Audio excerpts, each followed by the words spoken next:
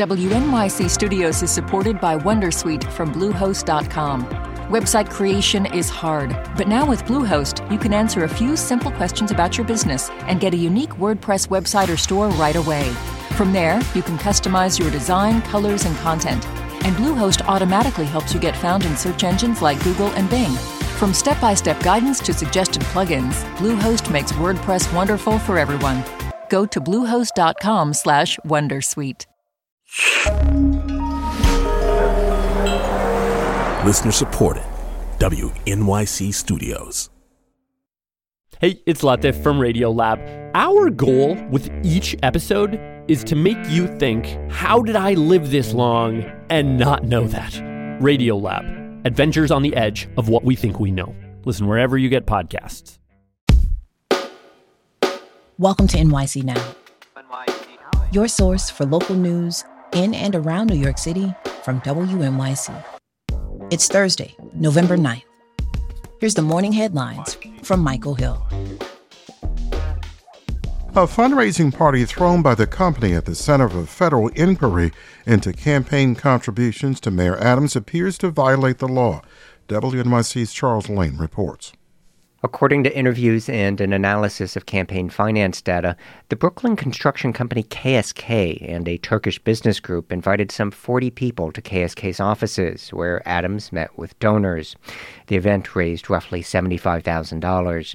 However, the fundraising party wasn't disclosed as required by city law. Sarah Steiner is an election lawyer. You really do want to know who's involved in this, because that's the kind of thing that can lead to corruption. Adams has denied any wrongdoing. KSK officials did not return phone calls. New Jersey's Republicans have been celebrating a win after a renewable energy company pulled out of two major wind power projects in the state. They say Democrats are out of touch with voters' concerns over that type of development. But speaking on WNYC's Ask Governor Murphy show last night, Governor Murphy said he thinks it's actually the opposite. He says voters see the big picture, and that helped Democrats pick up seats in the state legislature. They said, wait a minute. This is a huge economic engine. It's not just clean energy. It's not just the right thing to do in a state that's as exposed to climate change as we are, but it's a big job spinner. Murphy says wind power will move ahead, even if it takes longer than he had hoped. The NYPD accuses a Queens man of firing a weapon on a Manhattan subway platform to intervene in a dispute Tuesday night. Officers arrested the 43-year-old man yesterday after police said he shot at a man trying to forcibly remove something from a woman at the 49th Street NR&W subway station. The man has been charged with criminal possession of a weapon, reckless endangerment, and other crimes. Police also arrested the man accused of trying to take the woman's property. Attorney information for the two arrested men was not immediately available.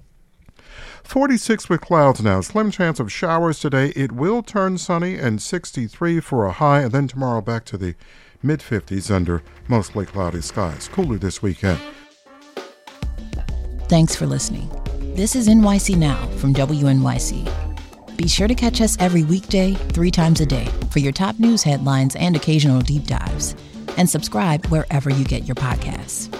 See you this afternoon.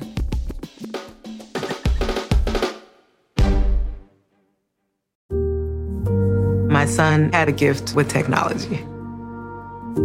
With reliable internet at home through the Internet Essentials program, the world opened up. He's part of this next generation of young people who feel they can thrive. Through Project UP, Comcast is committing $1 billion to help open doors for the next generation with the connectivity and skills they need to build a future of unlimited possibilities.